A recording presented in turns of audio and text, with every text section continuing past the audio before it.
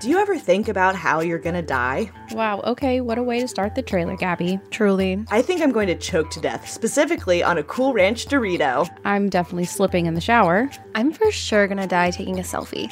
Anyway. Hey, I'm Gabby. I'm Taylor. I'm Nika. And we're the hosts of a new podcast called Cadaver Gals.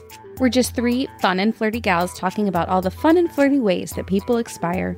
Like how 3 people died because of a poodle. And how you shouldn't trust your ex-boyfriend to help you get rid of a body.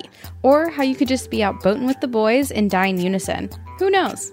We'll also find out about all of Nika's boyfriends. That is untrue, and we will find out that Taylor's a horse girl. And Gabby is... the best one! Okay, Gabby. Basically, this podcast is kind of like Sex and the City if they only talked about dead people. Join us as we laugh, but mostly cry, in the face of death. We'll also learn how to grow as people through the power of friendship. So listen to Cadaver Gals for your weekly dose of death. Cadaver Gals is a production of School of Humans and iHeartRadio. Out December 9th. New episodes out on Wednesdays. Listen to Cadaver Gals on the iHeartRadio app, Apple Podcasts, or wherever you get your podcasts.